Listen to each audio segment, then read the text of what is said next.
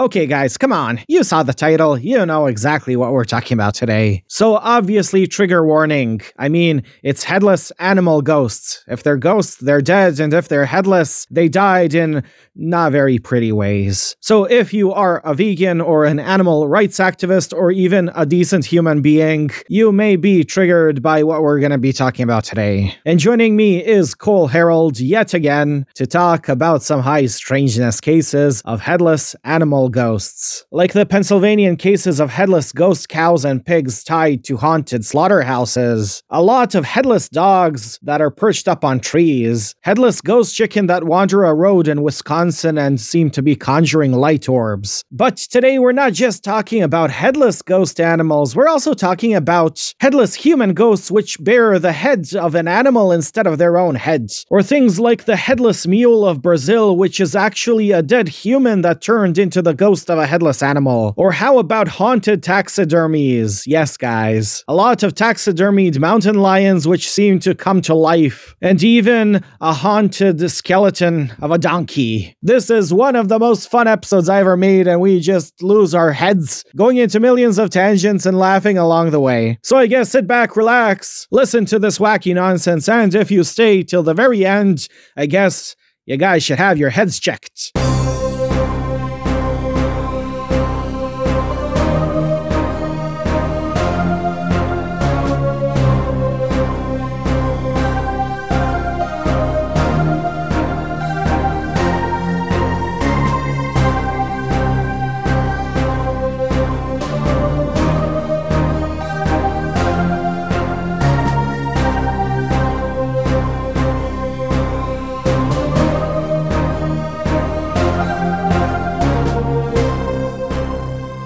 Okay, by popular demand, I'm having Cole on again. Hello, Cole. Hey. My first question for you today is, where's your head at? Probably where it needs to be for the moment, to say the least. Then I was making the joke last time when we did the recording with you about your personal experiences with entities. You ended up having another experience right after our episode. And I'm like, hey, are you nervous about doing this episode with me? Maybe you'll wake up tomorrow without your head. Yeah, I don't think that's going to happen, but who knows? We'll see. You did wake up today with a headache, though. I did. Yeah. I was telling you, like, I'm totally burned out. I am the headless one today. Listeners, I did not do any research. I know some cool animal facts that I can share off the top of my head. Ha ha ha, puns. But all the research today is from Cole himself. And Cole, can you tell the listeners, like, how we got to the idea of doing this wonderful topic? Yeah, sure. So I was looking into basically headless ghost cases for Heather Mosher because she's doing some wonderful things right now, and she asked for some help. And wow, okay, I right off the bat. So yesterday I messaged Heather because I wanted to like prepare something for this episode with you, and I asked Heather, "Hey, do you know anything about the symbology of headless ghosts? Like not cases, but rather just the symbology meaning." And she's like, "I did not research that much into it. I only did individual cases." And I'm like, whatever. And now you're mentioning that, so yeah, interesting. Yeah, she asked me if I knew anything about any local cases, and at the time I couldn't think of anything, and so I'm like, well, let me look through some sources that I have, and while doing so, I stumbled across a specific case that I had to send to you right away because I knew you'd get a kick out of it. So, and then we just started talking about that, and it went from that into why don't we just do an episode on ghost animals that are headless, and then as I started doing research, and you started looking into a couple things that we just I ended up reading beforehand and included in the notes bit that I have. It got into this whole web work of other types of things like haunted taxidermy and ghosts of animals that were back in when they were alive humans and different things like that. So it just became this wonderful web work of weird. And isn't it always interesting? So, everybody says, oh, let's talk about ghosts. That's such a broad topic. But then you need to make it more specific. Let's talk about animal ghosts. But even that is such a broad topic. Even you have a whole book about animal ghosts. You talked with Todd about that. And that's where I got the idea, like, hey, I know that you're already interested in ghost animals. So why, don't we do something with that, your interest? Essentially, and what I do with my episodes with you now is I just let you do research into something that you love and then share it on my show so I can profit.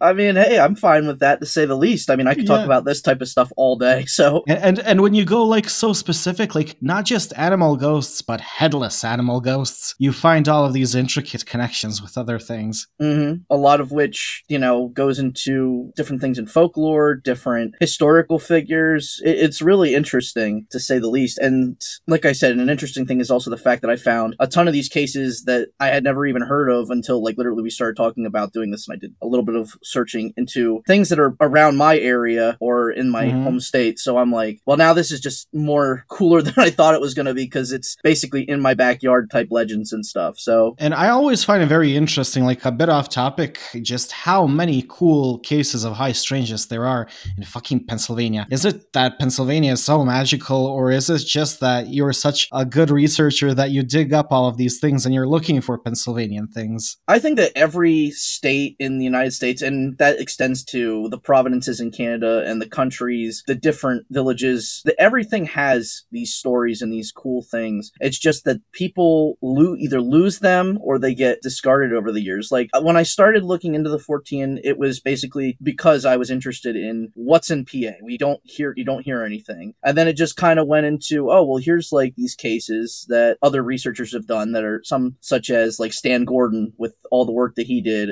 or Timothy Renner recently. And then that kind of went into, okay, well, so there's this stuff, which is all like cryptids and modern, UFO encounters and things like that. But it always seemed to be in specific regions like Western Pennsylvania, Stan Gordon's sort of area. I live in central PA, so there's very little that was seemingly written until I found that, oh no, there's a lot going on. It's just in all these other sources that nobody ever seemed to connect the dots to. Like we had a major UFO flap in Harrisburg, which is in central PA. There's a ghost of a werewolf that's located in Line Mountain, which is about 40 minutes away from me. There's a headless ghost dog, which we can get into then. That's literally 10 minutes from my work. And isn't that funny? Werewolf ghosts. So like it's two mysteries in one. You know, when we say you can't explain a mystery with another mystery. Yep. And this is just levels upon levels of high strangeness. Like I'm already presenting you a werewolf that you'll never be able to prove, but now it's a ghost werewolf as well. Oh yeah. That's one of my favorite cases though. I love it. Okay, here's a cool question. What if there was a ghost dog man, but headless? How would you know that it's a dog man then? I don't even know. I don't know what I don't even know, honestly. And there are dogmen in Pennsylvania, I know. There are actually. Bald Eagle State Park, which I've gone Bigfooting at and looked for thunderbirds for a couple times. That's actually a big dogman location, and so is the Chestnut Ridge. Then there's also like, we have just about everything here. We have like goatmen, we have the sheep man of Waterford, we have like obviously lake monsters, river monsters, thunderbirds. The squonk. The squonk, yep. Fairies that actually look like flying squirrels, gargoyles, just about anything has been reported in PA, it seems. Okay, let's get back on topic before the listeners lose their heads. Oh, yeah. Okay, so let's start off with the case that brought us here, the one that you sent me, which is from PA. Is this near you? This one is actually, interestingly enough, since we brought up Squonk Fest, it's in the same town that Squonk Fest is going to be at, or Squonkapalooza. Oh. In Johnstown, Pennsylvania, in August. I don't know the date now off the top of my head. The listeners, go check out Squonkapalooza. Well, yeah. So it's literally now, Johnstown's about an hour from me, and it's south, I want to say. So it's not too far. I'm actually planning on actually trying to get down to Squonkapalooza, since it is so close. Basically, this report appeared in the World newspaper. Which was a New York newspaper. Yeah, that eventually was basically reported, or claimed to have been reported, by a guy named Elmer Person, who is an editor of the Pennsylvania Grit, which was a paper that ran through Williamsport, which is about 40 minutes away from me. Okay, and he is Elmer Person. Oh, yeah. And you know how on Facebook I call myself a Vook person. That's another reason. That's another reason I had to send that to you, because it's like, wow, this is perfect for you because of what your Facebook last name is. And it's so pulpy. Like the dude didn't want to use probably his full name when writing about a fucking decapitated ghost cow. Yeah. I mean, I tried to see if I could find anything more on the Pennsylvania Grit, and I couldn't. Something else of that I had to keep in mind, but But basically what the title of the article was Ghost of a Cow with Severed Head, the frightful spook that has alarmed residents of Cambria County, PA. Fearful noises issue from its throat. And it had a second subtitle which read Terrifying Ghost Cow seen near Johnstown, PA. With head separated from the body, the apparition cavorts over the country with greenish fire shining from its eyes and mouth. And that is just a fantastic title. If you're not drawn in to looking at that article because of that. That's so wonderful that they had like multiple subtitles. Now you just see the title, and the way, people read news nowadays on the internet, you just read the title and move on. But this is like layers of subtitles enticing you to read further. Like if you don't want to read the small print, at least we will provide you all this cool information. Oh yeah, it's almost like, it reminds me of like a Barker, almost like the old carnival freak shows, where it's like, see the freak of nature, type of a deal, half human, half man, and I love that a little bit. But basically, the point of the article is that in an old slaughterhouse building on the outskirts of Johnstown, that people would report seeing late at night the ghost of a cow that would run out of the building, which they would describe as fast as a train, and they would see it basically run and walk around like the perimeter by the fence. And while it's a headless cow, it also still does have its head, which floats above the ground. That, again, as the report states, it breathes fire and has glowing eyes, and seemingly releases a roaring bellow from the area of the severed neck. So I imagine what would happen if you put a lighter at the severed neck. Oh, like when people light cow farts. That's probably what happened too. Why it's on fire or something like that. It struck a match by accident. I mean, that can go into if we later talk about the Brazilian headless mule. Yeah. But see, there's that parallel, because even this is said to have. Is it said to have flames, or that eyes are glowing like flames? It says to have fire. It says to have fire coming out of the mouth. And even in like the old picture that they did do for it, like they depict flames just spewing out of its mouth and eyes, and just the body itself too a little bit. And for the listeners, this bellowing growl is not heard from the head, but rather from the neck hole, which is pretty disturbing. Definitely. Now, I wanted to share this. So when I was a kid, I had a book about like weird, amazing animal facts, whatever. It's just some children's book I was buying in those book sales while in Canada in school. And it had this one story, like some lady was cooking a turkey, and at a certain point, she heard a loud squeal, like the dead turkey in her oven was squawking. And what was happening, there was a buildup of steam, and it was not beheaded properly. It still had its, larynx and vocal cords and whatnot. And the steam was coming through those vocal cords and squawking while the turkey was cooking. So maybe why this cow is bellowing is because, it's on fire. That's true. That's very possible. I love that. Could you just imagine just seeing that, though, in general? Like, going out to a field and you're like, oh, this is, like, you see just the ghost cow itself, and that's eerie enough, but then just to, like, see, like, the chest and the throat, like, rumble a little bit, and then hearing that noise, that... Yes. Oh, man. And also, when I read of how its head is detached from the body and floating around it, I could not help but, draw parallels with the Penanggalan of Filipino mythology. Yeah. Well, there's that, and then there's also, what is it? It's in Japan. There's a type of yokai that basically looks like a normal person, but then at night the head itself flies off. Like with the Penanggalan, it's got all of the fun bits still dragging from down there. And for the listeners who don't know what a Penanggalan is, it is a part of the Aswang umbrella of creatures, but essentially a vampire witch that detaches her head from her body at night, and under the floating head are all of the entrails from the body. And I read somewhere that the way they kill a Penanggalan is by locating the headless body while it's out and about during the night and filling the neck hole with broken shards of glass. Yep, or nails. They find all sorts of ways to basically screw with it and to stop it from sucking out, the viscera. You didn't want to go to the babies, huh? Well, I mean, yeah, that's the thing. They suck out the the fetuses of pregnant women. Yes. So Listeners, we're not going to be talking about Oswangs.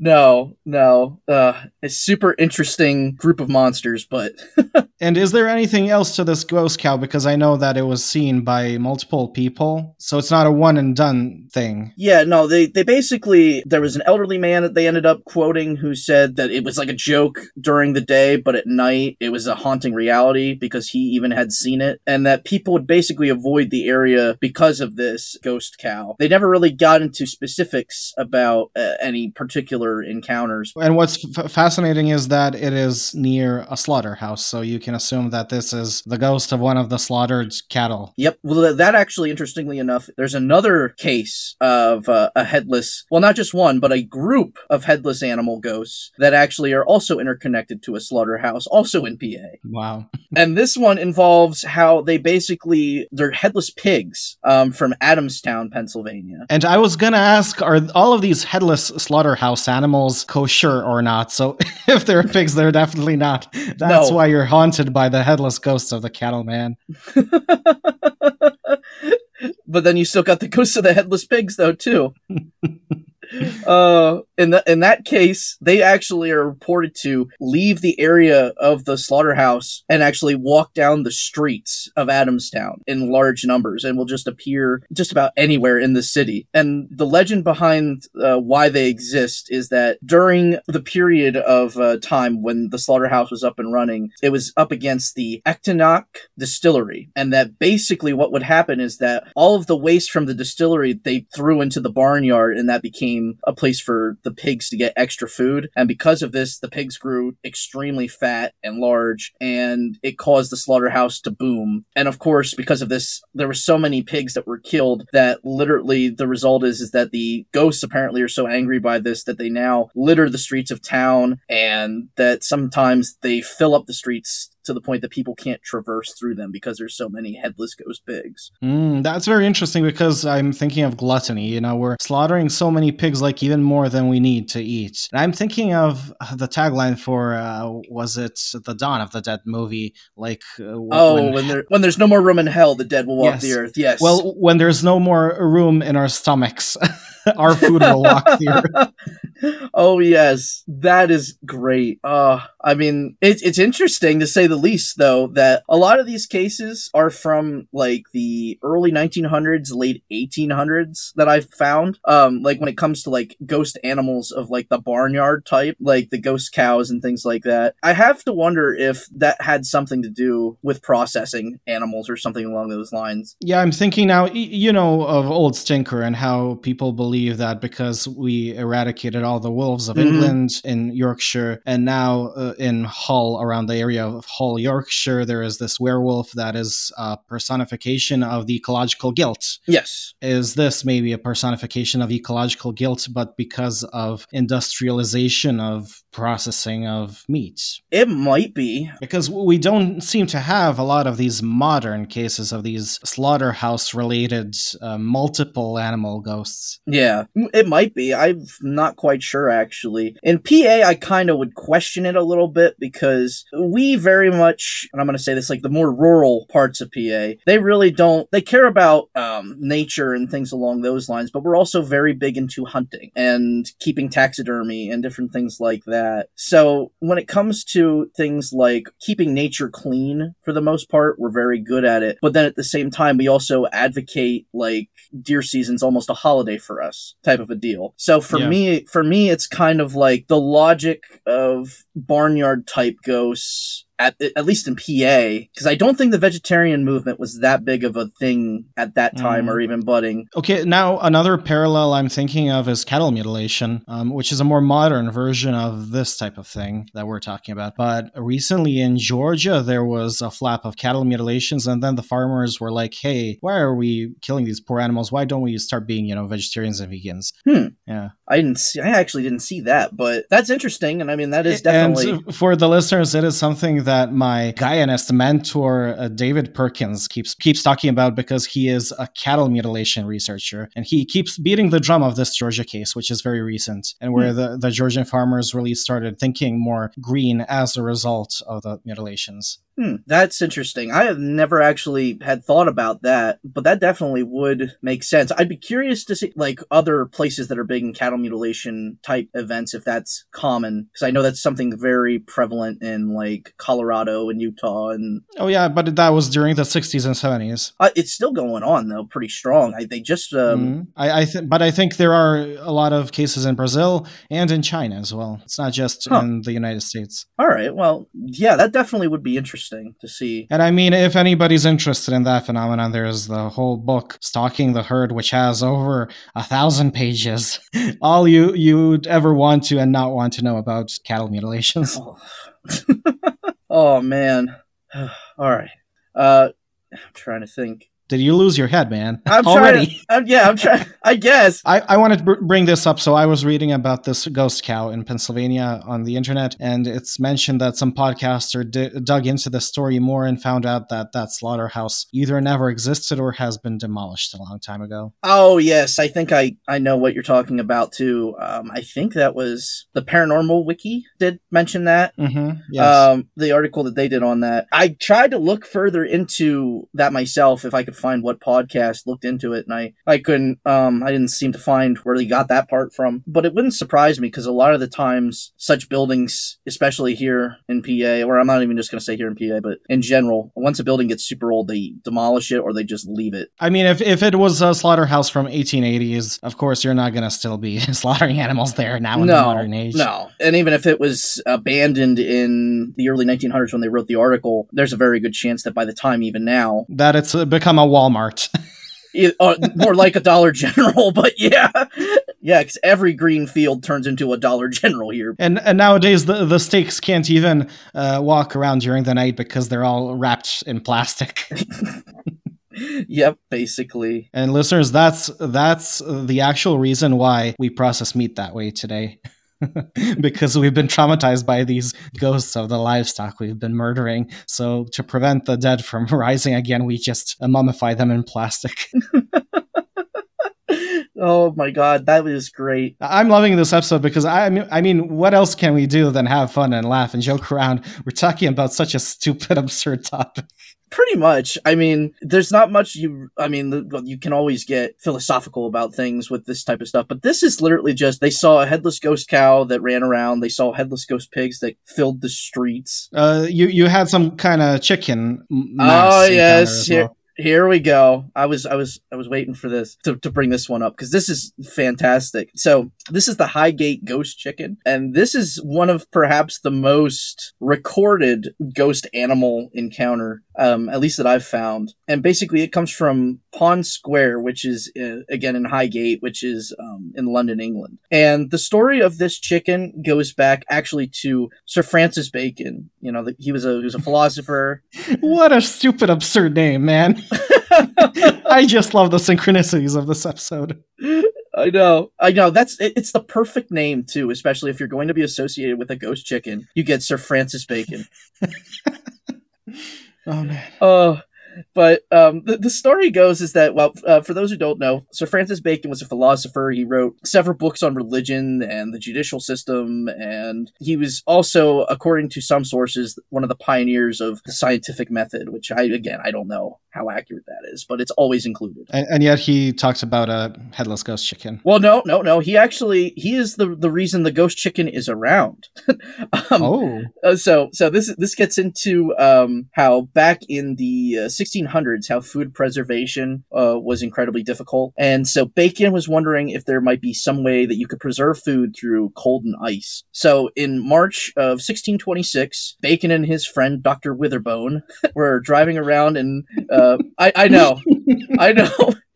Oh my god, this is just the names. They were driving around in Bacon's coach in the area of Highgate, and the whole area was frozen at the time. Now, during this part in history, Highgate was very rural. It was fields and full of farm life, as opposed to how it's now sort of like small community in a bigger part of London. And while they were driving around, they saw a chicken farm, and, Bacon got hit with this idea of an experiment to try and conduct in this area. And so he commanded his coachman to stop. They told him basically, go buy a chicken, and I want you to clean it, gut it, pluck all the feathers, and bring it back to me, basically. And so the coachman did this, and Bacon then began to stuff the bird with snow. And then upon filling the chest cavity as full as he could with snow, he stuck the bird into an old bag, filled that with snow, and then ended up putting this frozen bag into the ground and piled that up with snow. I mean, this is before refrigerators even existed, and he was trying to find a better way for cryogenically preserving meats. Exactly. So that's what he was trying to do. Now, what happened was, after he was done with this, he began to not feel well, and so he was not able to actually check back onto his experiment because he ended up dying in April, a couple days later. Okay, so I heard, this is a bit tangential. I was reading into some cases, and there was a case of a headless horse in Georgia that I sent you. Yes. And they were talking about, like, why don't you shoot that horse? And the guy is like, I don't want you to do that because another guy shot a ghost and died after 3 days. Mm-hmm. So it's like this dude was desecrating this chicken and then he tried to bury it under snow to refrigerate it, but it's like burying in hollowed ground or whatnot. And who knows what kind of magic he conjured. He basically just pet cemeteried the chicken. Yeah. But so after he passed away, the area suddenly started to get wind of basically a ghost in the area. And unlike it being like the ghost of him, it was here the ghost of a chicken. That everyone who noticed it said that it was terrified, that it was noticeably cold, so they could see that it was like shivering. And it was featherless and shivering. Yep. It was featherless, and that it would often run around in a circle before disappearing. Now, occasionally, I had never heard of it until literally you sent me this before the pod. There was some people do say that the ghost was headless. I mean, it was just like a chicken that you'd buy a whole chicken from a supermarket without the head, gutted, all that stuff. Yep. Now, that's something that didn't ever appear in any of the other, there was a newspaper article written in 1958 by the London Evening News, and that actually was written by Leslie Thomas, who got a hold of two different people who reported to see the ghost chicken. One during World War II, and another one actually after that, who would report seeing the bird basically perched in a tree on several occasions in front of her house. Yeah, and there was this other account from a couple who were sitting on a bench under the tree and making out, and the chicken jumped into their lap. Yep. Then there was another sighting of a man that basically during his car basically broke down, and he had to walk through Pond Square. As he was going to go get some help, he noticed the ghost of the chicken running around on the ground in front of him, and he was at first looking for kids. Then, upon seeing this, thinking that kids had gone and plucked this chicken, and that he was going to basically tell the kids, scold them or chastise them or whatever. But then, upon looking back and not seeing any kids, and looking back at where the chicken was, it was gone. So that was the last sighting of the ghost chicken, and that was February 1970. I also found some detail that in the old accounts, people would first hear the sound of the wheels of a carriage or something like that. Yes, that one is in the 1943 December sighting by an aircraftman named Terence Long. He had heard that actually while he was walking across Pond Square, and during this time frame, they had what was referred to as blackening out, and that was basically where you removed all of the lights in like a city to make it difficult for bombers to hit potential targeted areas. So, this is during World War II at this time. Oh, how the times have changed. Oh, yeah. A little bit, I guess. But as basically he was walking in this pitch black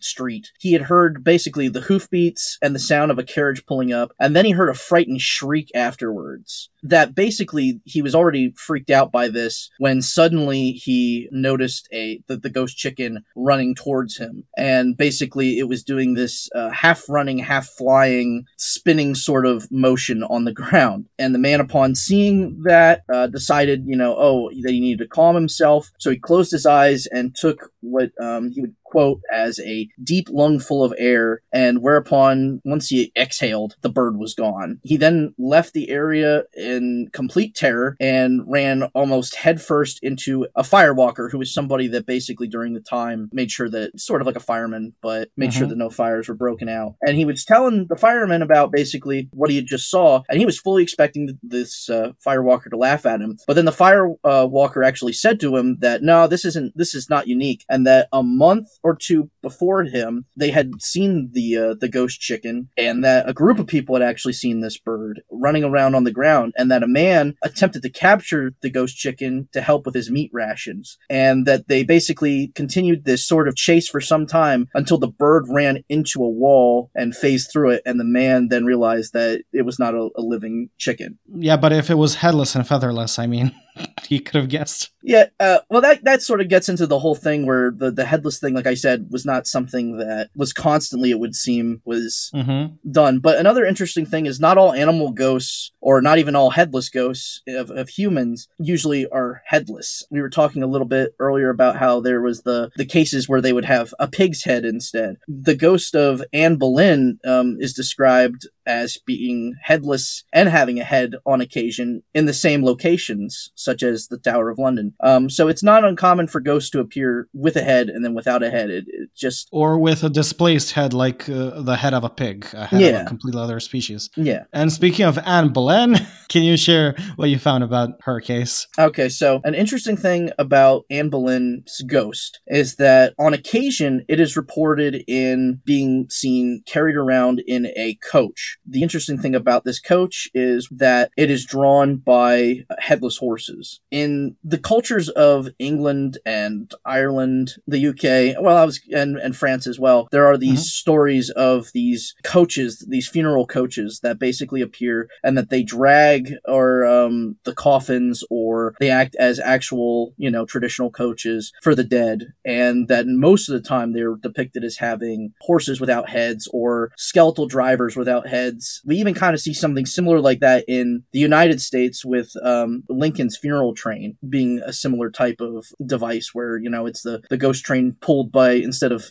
headless horses, obviously it's a train, but it's got a headless skeletal driver occasionally reported, and that it carries the ghost of Lincoln's down the same path that it did on his funeral. Interesting, and I know that this also ties into the headless horsemen, or rather the Doolahans, which are fairy creatures. Yeah, there's the Kochebauers and the Doolahans, which are they're described as fae-type entities, which are headless horsemen, and they use the spines of humans as whips, and they're fearful of gold, and all this incredibly macabre stuff And are Doolahans sometimes depicted as riding headless horses as well? They are, occasionally. There's some origin to it in history, or a reason why this would occur in folktales, and it deals with the fact that some graves that were excavated, they had found headless men buried with horses with their heads removed. And it deals with, there's this belief that basically being buried alongside of an animal is sort of like this great honor. No, not an honor.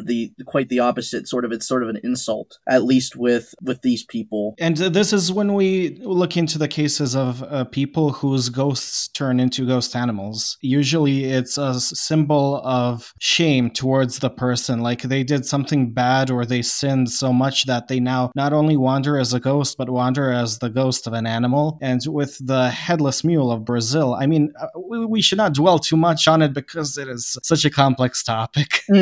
Anthropological studies done on it, but oftentimes the headless mule of Brazil is actually the ghost of, let's say, a woman who sinned, and oftentimes the sin is being romantically involved with a Catholic priest or something, and she roams around as a headless mule, and the symbology of that is shame upon her being, depicted as a mule for all eternity, but also since it is a headless mule, it cannot think, there is no intelligence, so it needs to resort to its instinctual animalistic desires, just as the sin that was committed.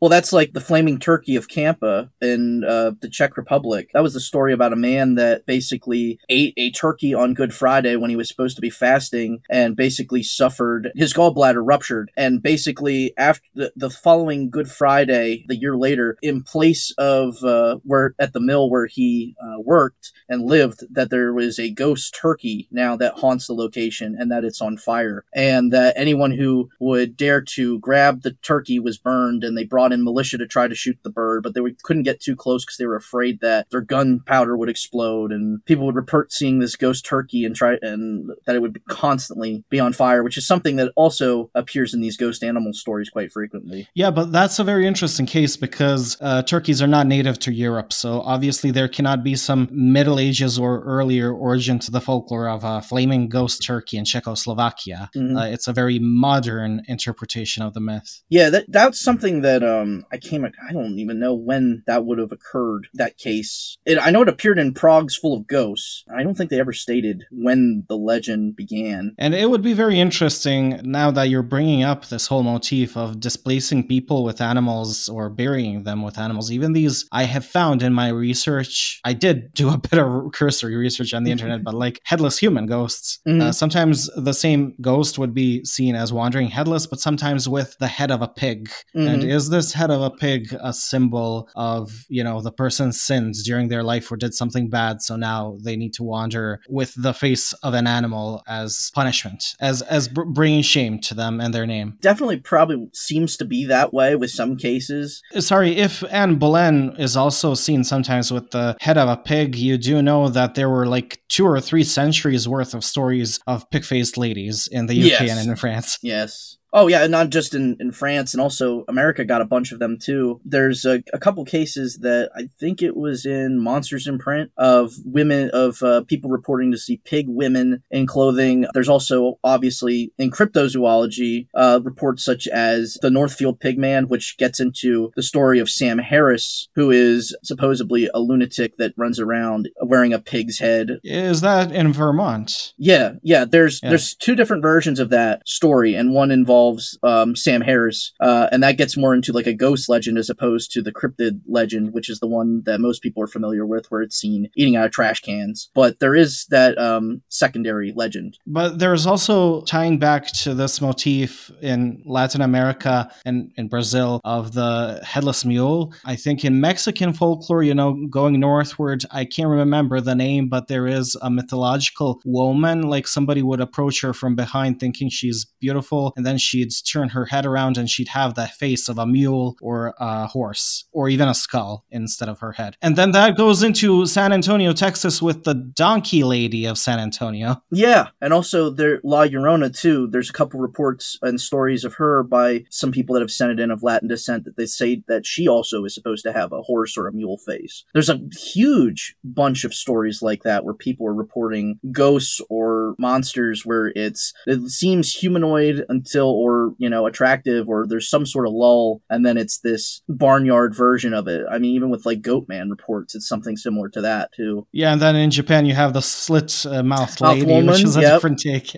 Yep, I was thinking that as you were saying about it right away. I thought that we were going to get there, but yeah, that's more of a classic, almost ghost-type story, since, there's no animal really, except for just carved face on both ends, usually. Okay, let's go back to chickens, man. Okay.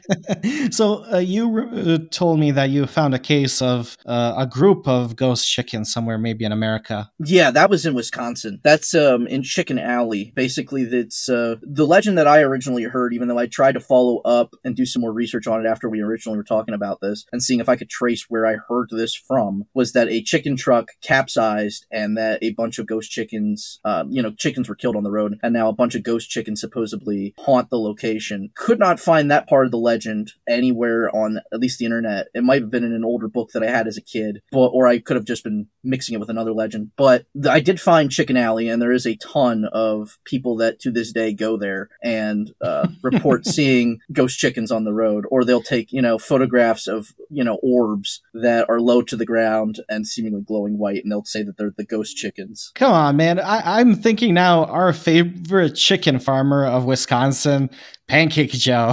Yes. And I was gonna ask, was Pancake Joe one of the guys visiting Chicken Alley, where he saw UFOs? Maybe. Well, I don't know. I mean, we know that he's more fond of pancakes as opposed to chicken and waffles. So I mean, chicken and pancakes would be good, but yeah, I would hope somewhere at one point Pancake Joe Simonton went to Chicken Alley. I can only hope that. Oh my god! Or at least the aliens that gave him the space pancakes did. That would be great. Yeah. Maybe they came to abduct the ghost chickens if people see orbs in the sky.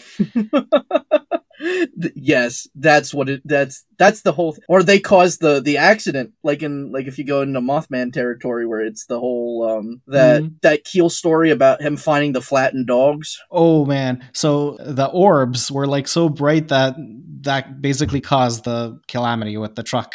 Yep, and led to the death of these chickens. Yep, and now they haunt there because a UFO couldn't turn off its brights. So.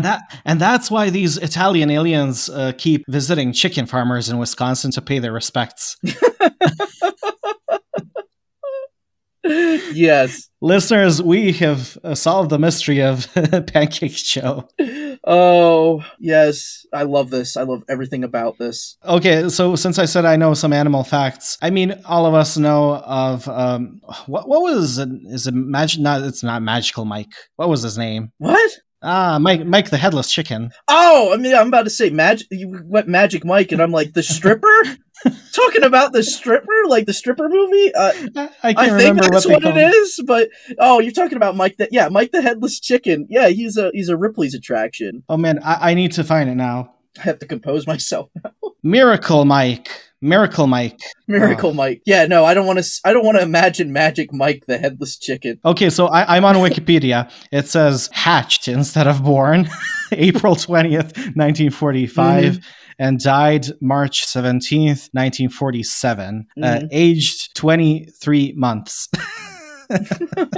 But the thing is, he went through 2 deaths. So for those who do not know, Mike the Headless Chicken, or Miracle Mike, was this chicken that was beheaded in Phoenix, Arizona, but they did not behead it properly. A part of its brain was still left, and the chicken was left alive after beheading. Like, we can do a whole episode just about this thing, but it became a roadside attraction. They kept it alive by putting food into its esophagus.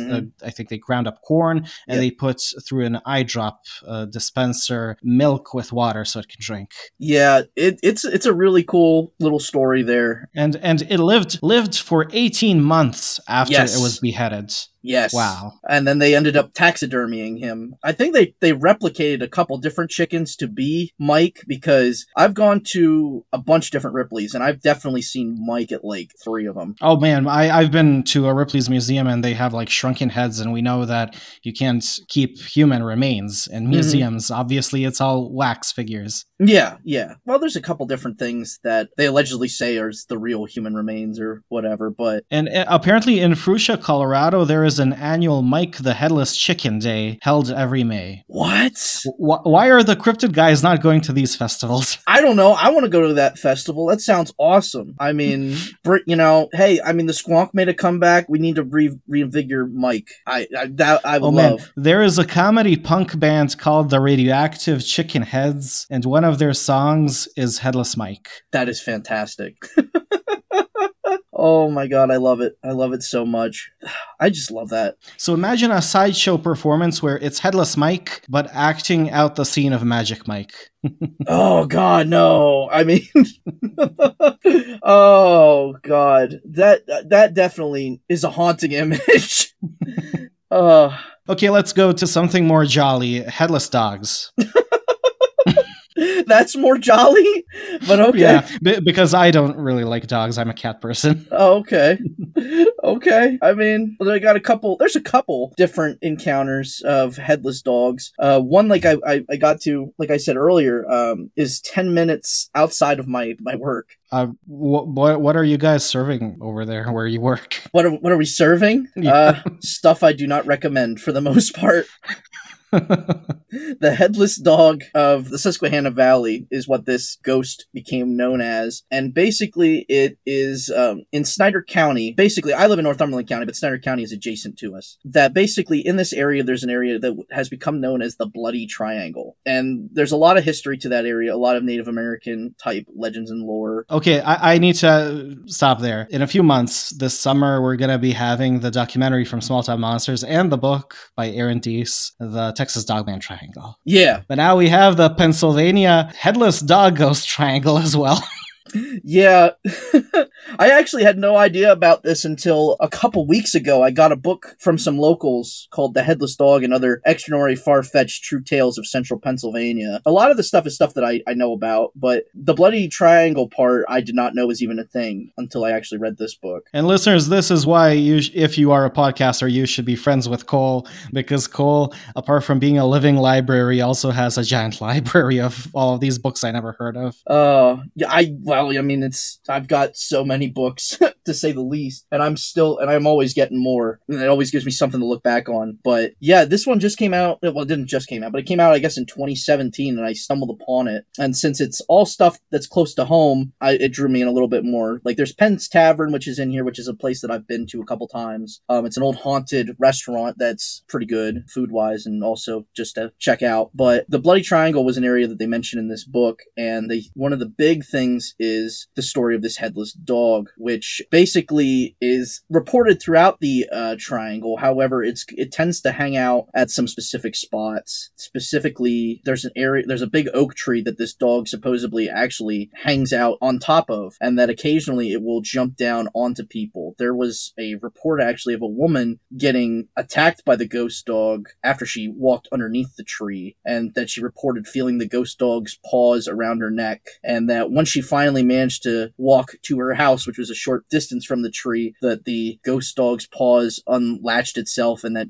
it disappeared. Okay, so if this is an invisible dog that's attacking her, how does she know it's a headless dog? Well, it wasn't invisible. She saw a dark figure jump down from the trees onto her. And basically others in the area reported seeing this ghost dog also in the trees or near the tree itself, running across the road onto what is known as High Hill. But you see, I'm imagining they just refer to this as a dog because that's the first thing that they can associate with it, but this is no dog, man. We know that dogs can't climb trees. Yep. This sounds more like the fairy dogs or the black shucks of, England or Ireland. Even Morgan Daimler on my show shared an encounter with a white, what she perceived as a fairy dog, and the thing with it was that it had one front leg, but it was coming from the center of its chest. Yeah, I remember listening to your episode and hearing about that, and I thought that was wild. And it definitely makes sense. And with that case in particular that's associated with the headless dog, like where it's jumping down from the tree and people seeing it there, that definitely seems it. However, there is a case that comes from Foster Creamer, who basically said that he encountered an actual legitimate headless ghost dog at the Fisher's schoolhouse in west of Rolling Green Park. And basically he was waiting out front of the main doors of the building when he noticed a huge coal-black dog without a head manifest in between him and a schoolmate, and watched as the dog entered the school building and basically seemingly disappeared. His schoolmate actually ran all the way home after seeing this, and Creamer actually went into the building to go look for the animal, but couldn't find any evidence of it. So that part of this headless ghost dog story is very similar to a traditional ghost dog, and less like that of the fairy hound type. But all these stories are interconnected as like one particular ghost dog. So it's possible it could be separate things or the same thing. And when I was doing research into headless ghost dogs, I found some in the UK, and there was this photo from the early 1900s showing two ladies drinking tea around a table, and in the corner there's this blur that's said to be a headless ghost dog. Oh yeah? What was that one of the ones that you sent me? Because I don't remember. I think it was. Let me see. So I know you sent me the one about the Londonderry Headless Bull Terrier. Okay, so it says the ghost dog of Tingewick. This photo has recently popped up in popular media once again as part of an article in the Huffington Post on ghosts, featuring a haunted mirror that recently sold on eBay. I had seen the photo before, but seen it mentioned again, blah, blah, blah. Okay, it looks like this is a photo that's shared on the web, on blogs and forums, and I don't know if it is an actual photo. It's said to be recorded in August of 1916 by Arthur Springer, a retired member of the Criminal Investigations Department, now commonly referred to as Scotland Yards. Okay. Photograph of two ladies having tea while a maid looks on. At the time of the photo, the dog, which some say appears to be a golden retriever or possibly some type of long hair hound, was allegedly not seen by the ladies, and some sites go on further to claim that Mrs. Townsend did not own such a dog.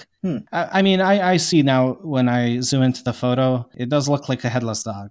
Huh. I'll send you the photo later. I don't think I got that in the chat. Yeah, that's interesting. Ghost dogs are fairly common in general. Like, obviously we talked about the shucks and the fairy hounds and things like that, and then there's also, just in general, ghost headless dogs are fairly common. In West Virginia, there's a couple different cases. One being the headless dog of Dog Rock, which is in Robinson Hollow, West Virginia. And in that case, there is a man by the name of Clem Robinson who owned an old hound that the two went hunting, fox hunting specifically. And Clem was always known for his temper and his anger, and that one day while out hunting, the dog caught the scent of a rabbit's trail, and the dog went and chased after it. Clem hollered for his dog, and the animal basically ignored all of his calls, and that led Clem to go into a rage. The dog ended up returning then to its owner without even the rabbit that it went after.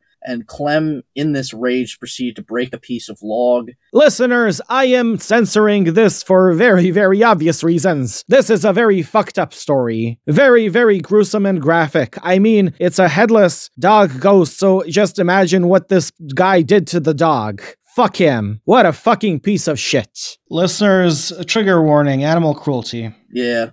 After the fact. I mean, but if anybody's listening to a whole fucking episode about headless animals, I mean, come on. Yeah, I mean, it is definitely not okay, but we're dealing with ghost animals. Yeah, I messaged a friend now earlier before recording. I told him, hey, I'm doing an episode about headless ghost animals, and he was very sad by that. And he's a vegan, and he loves animals. He even owns a dog that he loves so much. He was really sad. Like, why would you guys do such a topic? And I'm thinking because it's fun. And now I see that it's not very fun because we're talking about ghosts. So obviously dead animals, and if they're headless, the implications, man. Yeah. But basically, after the head was removed, the body actually rolled down into the creek. Sometimes later, Clem was in the area and he saw the ghost of the dog running from one side of the hill down to the creek and onto the other side of the hill. And in a positive note, it was noted that basically this sighting affected him so much that he decided to change his ways and would never hurt animals anymore. Poor man. I feel so bad for him. Oh, I know. Like, really? Like, you kind of want the dog to, like, get its head back or have a floating one and then, like, chew him to death or something. But yeah. It's the same with people. Yeah, you know, you murder a person and then you feel bad and everybody just needs to forgive you. Man. People allegedly to this day still report seeing the ghost dog running down the hill in the creek, and that they even named the area a bit after it by calling it Dog Rock.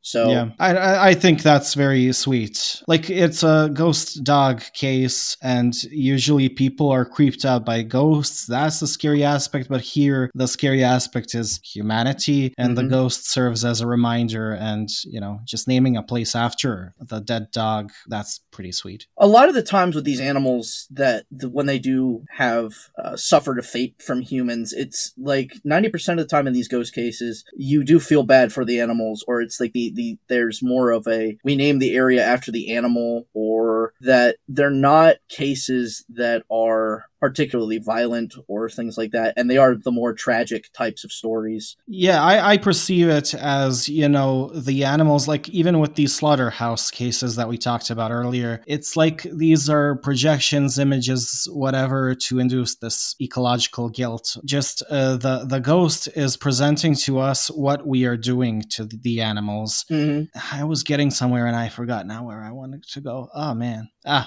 had something cool to say and I forgot. No. This is why it's always fun to do an episode without a script or without notes. Losing my head in the process. Okay, until I remember, I'm going to go into some more animal facts. Okay. When you search up animals which can live without their head, you find, let's say, frogs. Mm-hmm. I have witnessed the decapitation of multiple numbers of frogs during my life, and of salamanders as well, because I studied biology. Now, when people say that frogs can live without their heads, what they actually mean is what we actually do as biological students in college, the galvanoscopic frog legs experiment. Oh, okay. Yeah, where you decapitate a frog, and because it has these reflex centers in its spine, its body still reacts to stimuli. So when you decapitate it, you activate the reflex centers of the spine. There is no more brain there, so the reactions are much quicker now. So let's say you would get rid of 2 legs, detach them from the body, leave the nerves there, and then you can play around with the nerves. You can stimulate the nerve with salt, and you'd see the leg or the fingers of the leg move. Or you can, say, cross the 2 nerves over each other, stimulate one leg, and watch the other leg react. I've seen that actually done. I forget what class it was, because I'd taken a couple different biology classes, and they had done that before. Now, this is where I was getting at. So I also witnessed on numerous occasions chickens getting beheaded. I mean, I assume you did as well, as a guy who is in a rural setting. I mean, I've never actually lived on a farm, but I've hunted, so I've had to remove the heads of like pheasants and turkeys and things. Okay, do they also like run around, hop in loops and whatever without their head? Well, this is wild game hunting, so the animals were already shot before, and it was more the cleaning. The cleaning. Okay. Yeah, so I mean, unfortunately, I live in a fucked up country. I had a fucked up grandfather who, when I was like 8 years old, brought me to the farm to witness this. Shit. Okay. I witnessed the slaughtering of pigs and whatnot, but most often him taking an axe to the head of a chicken and then just throwing the body of the chicken to go play around. And yeah, it's like a whole display. I remember it now, and just like what I was going at with the ghosts, it's like a display of, look what you are doing to me, the theatrics of it, of the aftermath of killing the animal. And with the ghosts, it's like you kill the animal and you think it's all done with. You know, you leave the chickens to hop for 5 minutes and then they're totally dead. But with the ghosts, it's like you are perpetually witnessing the aftermath of your destruction. Oh, yeah. Well, that definitely seems to be just the whole point of even ghosts in general, is whether it's to convey a message or to literally witness the manner of which they were killed, which is what a lot of ghosts seem to be doing, or to collect a piece of themselves, which is something you see a lot of the time in ghost cases. Like with Headless ghosts, oftentimes, you know, the legends is always, oh, they're still looking for their head to this day, or their arm, or whatever. And it's almost like there's something to that too, to some extent. Yeah, but if you see a headless human ghost, you do not have the feeling, I did this to that person. No. But when you see a headless animal, you do have that feeling, kinda. You know, it's conveying a similar message, but I think it's more effective seeing the ghost of an animal with this type of trauma that is usually induced by a human hand. That definitely would make sense, and definitely is the case. And it could explain, too, why these ghosts in these locations that now we've talked about earlier, like the Johnstown cow or the Adamstown cow, or not cow, but pigs, how once the slaughterhouses were shut down, that the apparitions seemed to dissipate, or, you know, even after the fact, once the building was totally gone completely, that you don't get reports as much. Yeah, I mean, if these are rural areas, you can assume that a lot of the people around the slaughterhouse are actually employees of the slaughterhouse. So the people who would be witnessing these ghost animals would be people who are directly linked. Either directly they work there or their relative works there. So they know the stories. They are essentially covered in the blood of the slaughterhouse every single day, metaphorically. Yeah, or not metaphorically, as would probably be the case, or probably would not be or, you know, it's not like now where we have the gun, so to speak, the bolt gun. Back then, they probably would have used a sledge, so a sledge and an axe. And it's a very different, the old-timey way, like what I was saying, my grandfather taking an axe to a chicken's head is more personal. You are personally killing the animal for food, but with the slaughterhouse, it's like mass murder of animals, and you're murdering animals that you're not even going to consume, so it's not personal, it's very impersonal. So this whole spiritual chemical exchange that needs to go on if you are killing an animal for food and for survival. You're not doing that in a slaughterhouse. So this energy needs to find its way back to you somehow, this karmic thing. So maybe that's what's, manifesting the ghost. I mean, and that totally makes sense too, because it's interesting that of all the ghost animals that are reported out there, very few tend to be like wild animals, like deer. Yeah, because it's the hunters who are personally killing the deer and personally going through the trauma of doing that. It's not always an emotionless, cold-blooded thing like in slaughterhouses. No, and also that, I mean, obviously there's a great debate when it comes to hunting, the moral sense of it, especially when people do point to the slaughterhouses and things like that. Yeah, I mean, dude, I think PETA will totally love this episode. I mean, PETA supports Texas Chainsaw Massacre, so I mean, they say that that's a animal-friendly film, and that actually is Google. It is worth a Google, but so I mean, who knows? But what I'm saying though is it's like there's that whole morality sense of when you hear about these cases, there is that more. It's almost like mass carnage with these slaughterhouses, as we've been stating, and then when you get to like the hunter, like ghosts of that should be caused by people hunting, it just doesn't seem to occur unless it's like mass ghosts, like people report ghosts of wolves, for example, in places where they're extinct. Like the Hull werewolf or Old Stinker. Yep. And that's because, or, mountain lion. Even though a lot of people will say that they're seeing flesh and blood animals, we're still getting mountain lion reports in places where they're supposedly extinct in those locations. Yeah, but also we sometimes have ghost animals which could be actually flesh and blood, like the ghost moose in Maine. Yes. Which could totally be an albino moose. Yes. And that's always what it seemed to be, at least with that case. So it's interesting, the different comparatives. The only time that it would seem that we get the ghosts of like wild animals is if we did something heinous to them, like we mentioned a little bit earlier, like the ghost bear in the Bloody Tower, where more than likely that was a bear that was put into one of the bear pits and killed by people for sport. Or something that I can bring up, which I know we talked about a little bit, is the idea of haunted taxidermy of animals that seemingly are of this just killed for the sake of being killed. There's a lot, like I mentioned, ghost wolves and mountain lions. There's a ton of cases in PA that were collected of just people that killed mountain lions and wolves, and then now the taxidermy either comes to life or causes hauntings similarly related to it. Okay, man, just imagine a mounted T-Rex in a museum coming to life. Oh, that would be something. Well, I doubt that will happen because most of the skeletons in the museums are just replicas, Replicas. They're not going to display the real fossils. That's true. Man, that would be something, though. I would love to see that, just seeing... Fun fact, guys. So when I was a child, I had this, I don't know what it's called, Scholastic Learning and Creativity Center, something like that, an edutainment game for the PC when I was a kid. Okay. And it was just like a program that teaches kids to read and write, and you'd write stories and put sound effects and blah, blah, blah. And I was writing stories of myself as a paranormal investigator.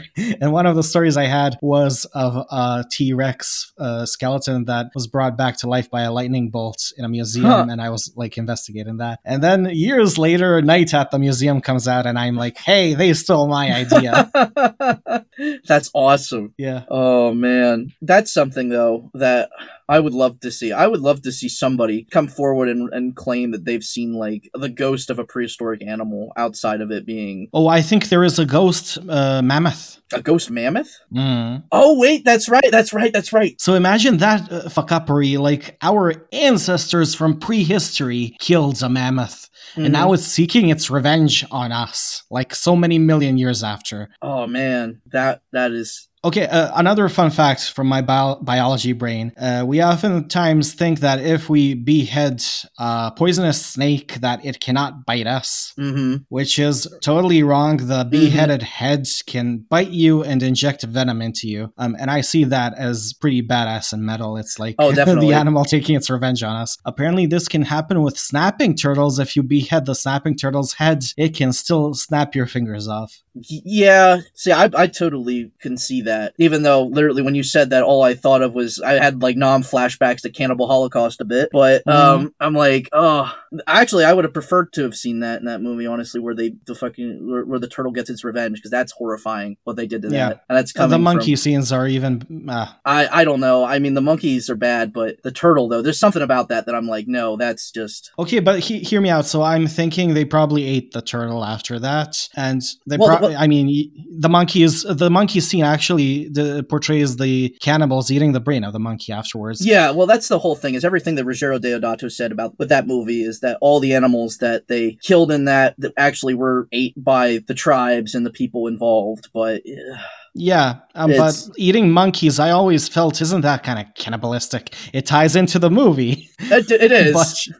It definitely is. Ugh. But I know, like, when you go into the story of Dian Fossey, who was living with the gorillas in Africa and protecting them, there was this whole, group of poachers that murdered her. These poachers were killing the gorillas because souvenirs were made out of their hands and feet and whatnot, but also, like, people were actually eating gorilla meat. How fucked up is that?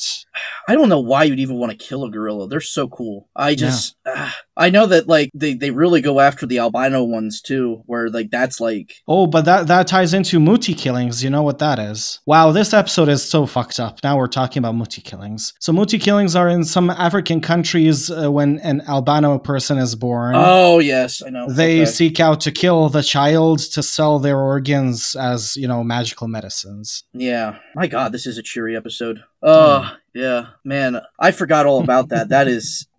Oh, man, all the trigger warnings I'm going to provide. Yeah, And what's funny, like, the people will not be having a problem with us talking about, killing of humans. Most people will have problems with the dog story. Yeah, definitely. I mean, well, that's because that's just, you can picture that. Like, everything else is kind of ambiguous a little bit. I mean, the slaughterhouse things, too, people will they can see that in their head a little bit about how that would go down. But, man, just, when you hear about things like that, it's just horrendous images that are meant to make you just feel sick. Oh yeah, it's a topic that I wanted to talk about, and I want to do a whole episode also about shrunken heads and that whole business. Oh, okay. But like that will be so controversial, man.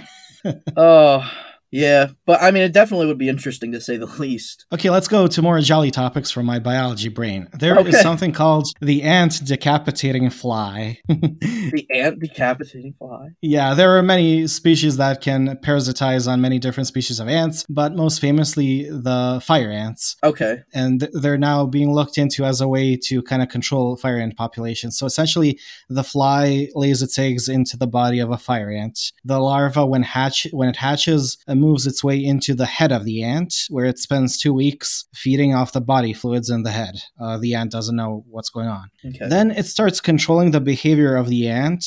After this 2-week period when it needs to pupate, it sends the ant crawling under piles of leaves where there's a lot of moisture. Now, usually when ants have to die, they go into a very dry place because this is an instinctual way of preventing fungi from growing out of the body of the ant. So, the ant goes to die in a very dry place so it does not infect the rest of the colony. Okay. But this larva sends this ant intentionally under leaves where it's moisture. And then it releases a chemical that dissolves the membranes that are holding the ant's head attached to its body. And the ant's head falls off with the larva inside. Okay. The larva eats the brain and all the contents inside the head, and you have this whole exoskeleton of the head acting as a kind of incubation chamber for the larva. It pupates, its butt becomes very hard and acts as a lid that's pointed towards the mouth of the ant. So once it's a pupa, nothing can get inside its head, which it's using as an incubator. And after the adult fly comes out of the pupa, it crawls out of the mouth of the ant and just flies away. Man, nature just amazes me because of just how the new ways it comes up with just truly incredible and haunting things. Yes. Oh, man. What I like always about that story, apart from like it causing the ant to essentially behead itself, but it's using the head as an incubator. How fucking metal is that? Oh, that is incredible. It's like the Thing, when thing emerges from the head of the guy. Yeah. Oh, That's freaking awesome. I love how this whole episode devolved, just like the movie, The Thing. Yeah, just transformed. Just they think they're transformed into a giant pile of mess and a clusterfuck. I don't know even what we're talking about now. I remember that you had a case of Headless Bunny, if I'm not mistaken. Yeah, but then that got into it was a witch legend. Then I ended up running into. So that one was, I think it was just like a blurb, and then I was trying to find some more onto it, and then it led into just a witch legend that was just a brief thing that it was the ghost of a witch that transformed itself into that of a headless rabbit and could be seen hopping around the British countryside. So very Bell Witch-like, but from England. And why Bell Witch-like? I know there's a dog with a human head in the Bell Witch story. Is that maybe like the witch turning into the dog? Well, there's also a rabbit associated with the... Oh, yes. Yeah. Or was it a dog with a rabbit's head, something like that? Oh, I couldn't tell you. I'm not an expert on the Bell Witch by any means. And yet you chat with Heather Mosier. Yeah, we just started chatting, so, and it's been really interesting and a lot of fun. So yeah, I don't care that this is on here. So I told her about the wood-eating goose grabber. Mm-hmm. And she loved the story, and I told her, hey, Cole dug that up, and she was interested in that. Mm-hmm. That's actually how we started talking. So yeah, was obscure PA cryptids, and then it got into headless ghosts in PA, and then that got into the headless cow. Yeah, and then that's pretty much how we started talking, to say the least. And I really love that story and how you came upon it, because you were looking into this journal newsletter about Bigfoot sightings. I read it. So there's this whole chapter about Bigfoot sightings, and reading it, you think, okay, it's just the standard Bigfoot shenanigans. Mm-hmm. But then in the middle of the article, out of nowhere, is this weird ass thing. Oh yeah, well they were trying to tie it in with, I think, like the 73 stuff, where that was like when the big UFO Bigfoot wave hit PA. And ironically enough, I did a prior episode with UFO Bigfoot, Shane of Dark Notes podcast, mm-hmm. and I read your Goose Grabber story to him in the episode. Oh yeah, that's right. I love how everything is tying together. Oh yes. So that was the whole reason for that being in there, I'm pretty sure. And even like in some of the written sources that are out there that did include it, it was always lumped in as like a Bigfoot type creature, but it has horns and all sorts of other things involved that I'm like, that does not sound like a Bigfoot. So super fun story though. I love it. Okay, man. I think like we both lost our heads with this episode. I don't even know what I'm going to be doing with this and how I'm going to edit it. But let's say this episode is now dead. Like it's a rotting, decaying corpse at this point. Okay. Sorry, listeners, if you stayed until this end. But let's try to revive it, make something beautiful out of it, taxidermy it. So can you share maybe some stories of these taxidermies that came to life? Okay, yeah, sure. Let's go with... So in 1864, a mountain lion was killed by a hunter near Centerville, which is in Snyder County. This hunter then, after getting the creature processed and taxidermied, put the animal for whatever reason on his roof. It stayed there for a couple of days until the mountain lion's mate noticed that basically... It's what? Yeah, the mountain lion's mate. Okay, is the taxidermy a male or a female? It didn't state in the source, because I'd be interested. I don't like where this is going, man.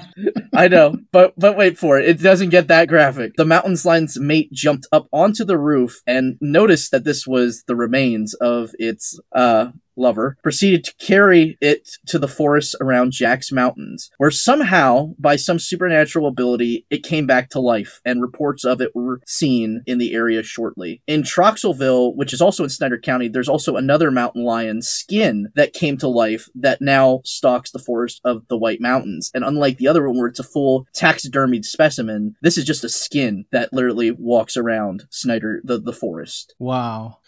That's beautiful, man. I really love that. Especially the story of the mountain lion, the partner of the mountain lion, taking it back to the forest where it's revived. It sounds like an indigenous legend in a way. It very much so, yeah. That one was collected. A lot of these living taxidermy cases were collected by Henry Shoemaker, who's really big in PA. He was one of like the first folklorists that went around and collected a lot of these stories, and a lot of them are, old folk tales, but then he also also was like doing a lot of legitimate like collecting from first person eyewitness observers. Like he's got entire books out on like Thunderbird sightings, and that was one of his big things. He did a little bit on the Squonk Act, a couple different things along those lines. That was something that I stumbled across, is that he did also cover these mountain lions that basically were taxidermied and they came to life, and he stumbled across a couple of them. Another one which occurred on Christmas Eve 1868 by hunter Louis Dorman, who shot a mountain lion on Shriner Mountain. Again, this is also in Snyder County, so apparently that was just a big thing, which I know was a big thing, that people would shoot anything like that for predatory reasons or just to get it mounted. After having the animal mounted, he proceeded to donate the animal to a museum in New Berlin, where it was said to leave its glass case at night and prowl the building. People would then say that this mountain lion would hunt and kill mice in the museum, and that it continued to do this until the animal was moved to Albright College, where it now resides. Which, that reminds me of the X-Files episode a little bit. Yeah, Tezo dos Bichos, which is one of the worst episodes of the X-Files. Oh yeah, definitely. Definitely it is. But when I was coming across that, that's exactly what came to mind. I'm thinking whatever next movie of Toy Story, they should set it in that museum where taxidermied animals are coming to life. Oh, I'd love that, actually. That'd be pretty cool. But I think there is something very powerful, like these stories of, why are there so many stories of mountain lion taxidermies coming to life? Because having the taxidermy of a mountain lion, which is, endangered and very rare, is a very powerful thing, a very powerful object. So I don't know, maybe we can see the skin of thylacine, a Tasmanian wolf,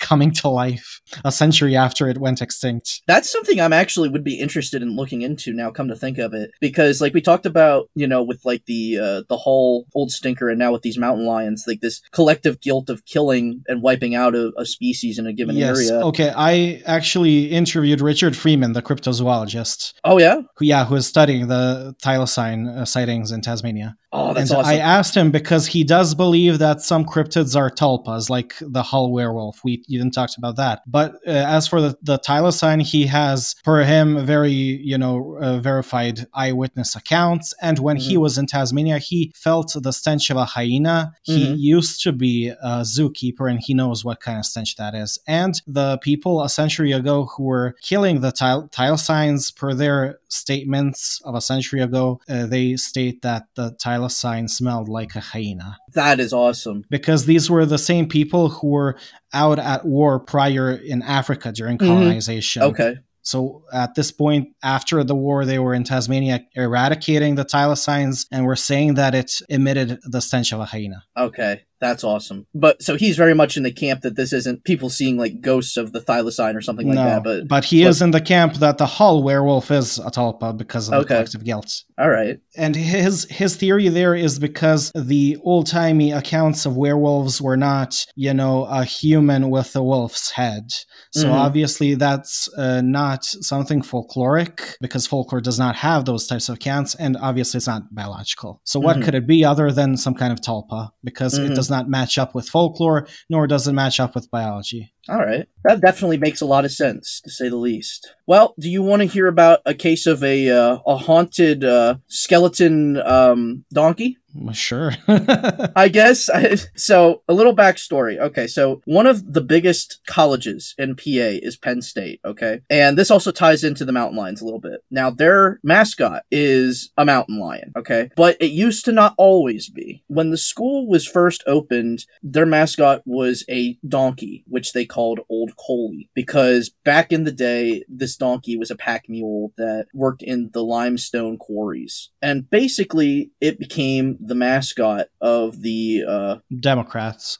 Well, I mean, yes, a little bit. But basically, he also became the mascot of the school. It was unofficial at first. And that basically they kept this donkey then after it was done working at the quarry at the school, where it was used to help with landscaping and constructions. And basically they were required to work with, students were required to work with this donkey as a class requirement. But the students, of course, would also do pranks on the donkey. And one of the favorite pranks perpetrated by the students was to take the donkey up to the Old Main's bell tower tower and leave him there for a few hours before bringing him down. Again, it was sort of a cruel joke to the animal, and the students would continue to do this until the animal died on January 1st, 1893, but it was because of natural causes and not because of one of the pranks of the students. Now, the donkey was preserved, and its skeleton was kept on display in the old main building until it burned down in the 1900s, but they were able to save the bones. From there, the bones were moved to the basement of Watts Hall and put in storage, and then they were moved to the attic of the old Penn State Veterinary Hospital, which they were used as teaching tools in the zoology classes. Now, during that time period, people would start report seeing a mule standing outside the storage room, and that they would hear braying sounds and hoofbeats around the buildings. It also would occasionally appear in the area of the bell tower, almost as though it missed the attention, some people would say, or would miss the location. And this would go on for some times until the bones were again moved to the old main building, and then later the agricultural building. Man, I'm thinking of all of these stories, and I find myself relating more with these animal ghosts than ever with human ghosts. And I've said on my podcast many times I am not very interested in ghost stories. I find them very boring. Mm-hmm. But these are fascinating to me because they're animals. I don't know if it's because I'm a biologist, but I find them more relatable.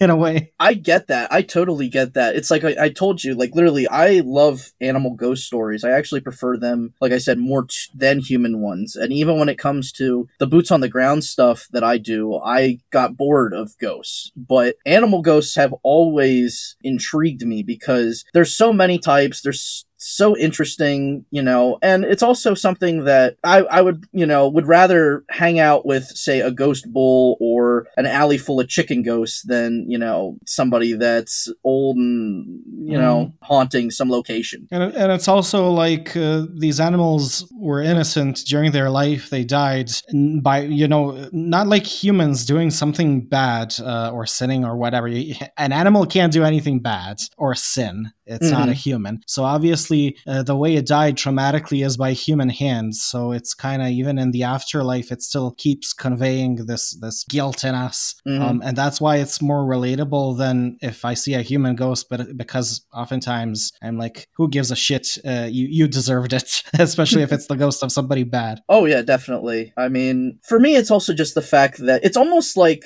animal ghost, like I said, with the whole innocence thing. It's also the reason I think people really get attached to ghost children and things like that. You always hear about that being a common thing that people are into. And for me, animal ghosts are more interesting even than that, even though it's because it conveys the same ideologies. Here's something that, was at one point alive, it was led all of its life and then it suffered some fate or, or even died at a natural cause, but it isn't something that could potentially be malicious on its own accord for the most part. And also in the human world, it's taken for granted that everybody is an individual, a person for themselves. And we oftentimes treat animals as animals.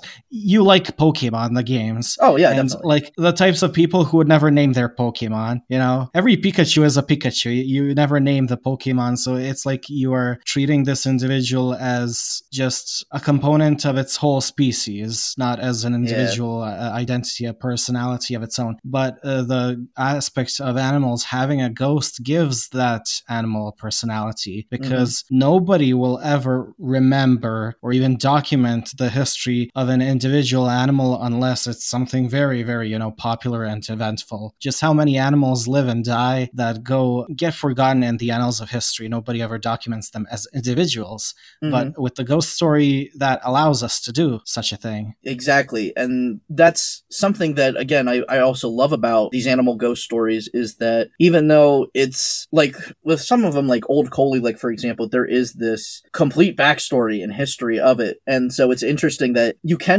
somebody could write a historical paper about the life of Old Coley and then its hauntings thereafter, and it'd be up there with, say, Blackbeard or something like that. Yeah, but the thing is, you would be writing the history of this animal, but rather using the animal as a beacon to write about the histories of the people who were associated with the animal. Because there's not much to write write about the life of the animal itself. Well, It's more of all the people who, had some kind of relationship with the animal and go from there. that's true. I don't know. It's for me. It's the whole. If animals could write their own stories, it would be incredible. And so, ghost animals to me intrigue me by that point, because it's like almost like I didn't have the chance to do it in life, but here I am now having all these wacky, zany, sort of encounters and stories that are being remembered, and people can kind of be like, oh well, I remember such and such had a cat, and it's like, oh well, nobody gives a crap about him, but we want to hear more about this cat. Oh, my friend Barbara Fisher, the host of 6 Degrees of John Keel, has or had, I don't know if she still has, 2 ghost cats in her house. Really? Yeah. Oh, that's awesome. And she does get accounts from people in the town she lives in asking her about ghost animals in their house and whether that's a normal thing or not. See, that's awesome. See, I love just the stories of that.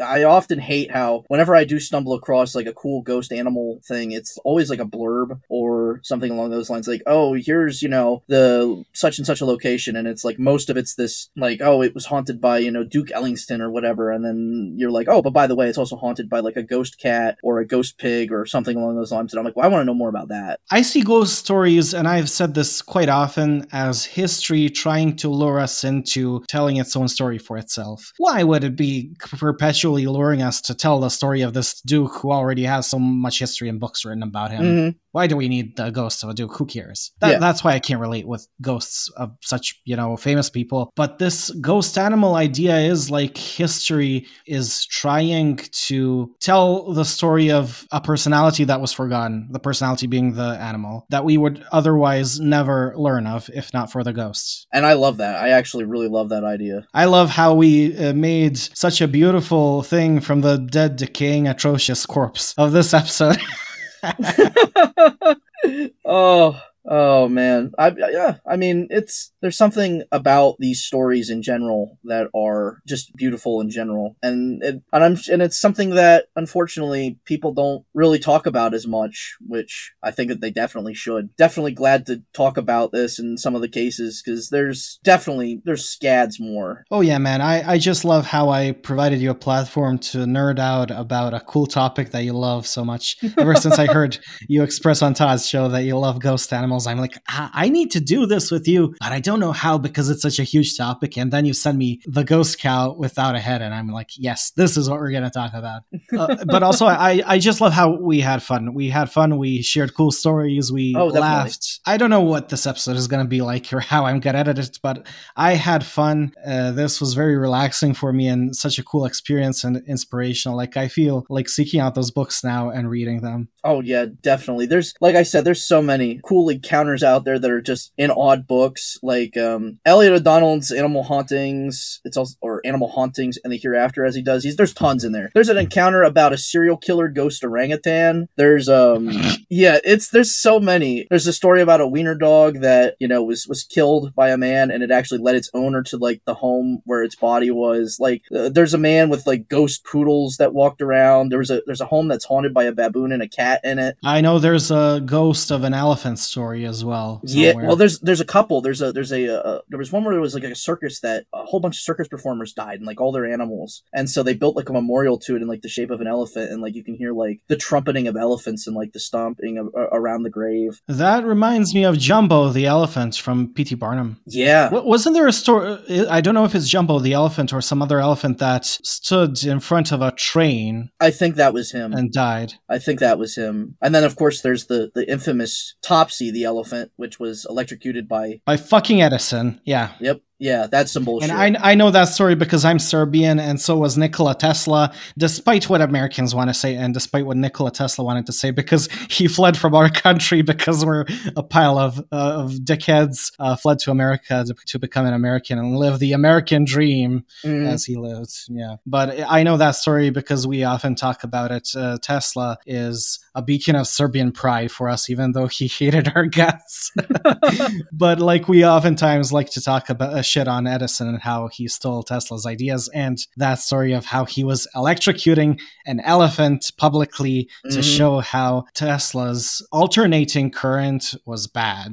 Yeah. While Edison's direct current was amazing. Yeah. Yeah. The New Jersey, I think actually does have like a placard or like a remembrance of sort of thing for it. Yeah, no, that was some horse shit. That didn't need to go down. But I'm surprised actually there's no Topsy the Elephant ghost sightings. I don't think there is. That'd be interesting. I'd have to look into that, come to think of it. But there's tons of cases out there like that of animal ghosts of all sorts and shapes and sizes in all sorts of different locations. And they are, to me, far more interesting than any of the classic ghost encounters that are out there. Man, we should have a haunted zoo. Imagine Zach Douchebaggins going to a haunted zoo and just going, "Come at me, tiger," and then getting scratched. Yes.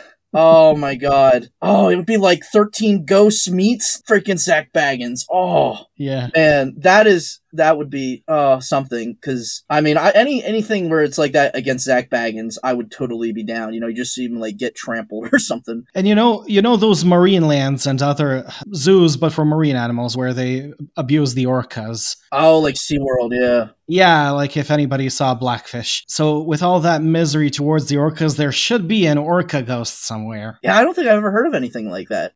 Oh, there is a Japanese ghost whale that's a rotting carcass of a whale with its skeleton exposed. That's right. Yeah, that thing is awesome. The images for it are great. And it's supposed to be actually literally the ghost of a whale, and caused by the mass extinction but the mass killing of whales. Again, ecological guilt, because the Japanese have this tradition of whaling, and now they have this folkloric monster, which is a personification of the ecological guilt due to their own tradition. And it's not present in various other cultures which did not have that tradition. Yeah, man. I'm going to have to look into more aquatic ghosts. I mean, I know I was very disappointed because we have in PA the world North America's oldest zoo, which is the Philadelphia Zoo. And in one of the books that I have, it's all about Philadelphia haunts, and the zoo is included. And so I thought, there's going to be ghosts of panthers or something along those lines. And no, it's people. And I was so disappointed by that. I wanted someone to be the ghost of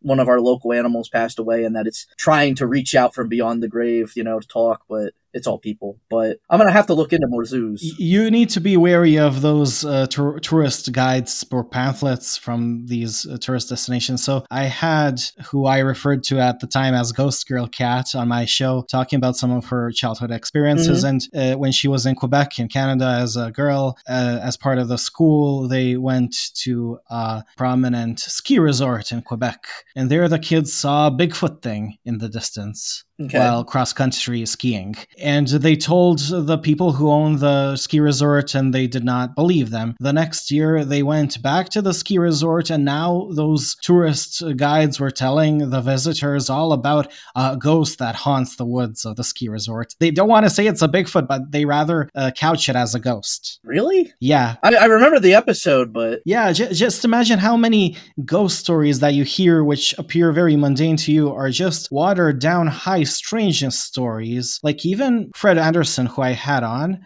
he is a Swedish TV producer of a big reality TV show of ghost hunters. But oftentimes, they just record the ghost stuff. But oftentimes when they stopped recording, the people who saw the ghosts start talking about aliens and gnomes and trolls and all of these other cool things. They're just using the ghost as a gateway to open discussion about weird stuff. Well, that's how it always usually is with those cases. I mean, when you talk, there's a couple different things that Stan Gordon has written about extensively, where it's the people will talk to him about one thing, and then that one thing turns into however many other things that, it isn't just seeing a cryptid, but they'll experience poltergeist activity afterwards or something along those lines. So, yes. But with the ghost books, like I said, a lot of the times they're regional collectors of stories or something along those lines. But if it's watered, that's why I prefer the more weirder weirder stuff, like I said, like Elliot O'Donnell's books. But the Philly Zoo, like I said, that was just something I stumbled across, and I haven't been there since I was like a kid, so I haven't gone and asked any of the people there if they've seen like the ghost of a giraffe or something along those lines. I'm remembering another episode of The X-Files,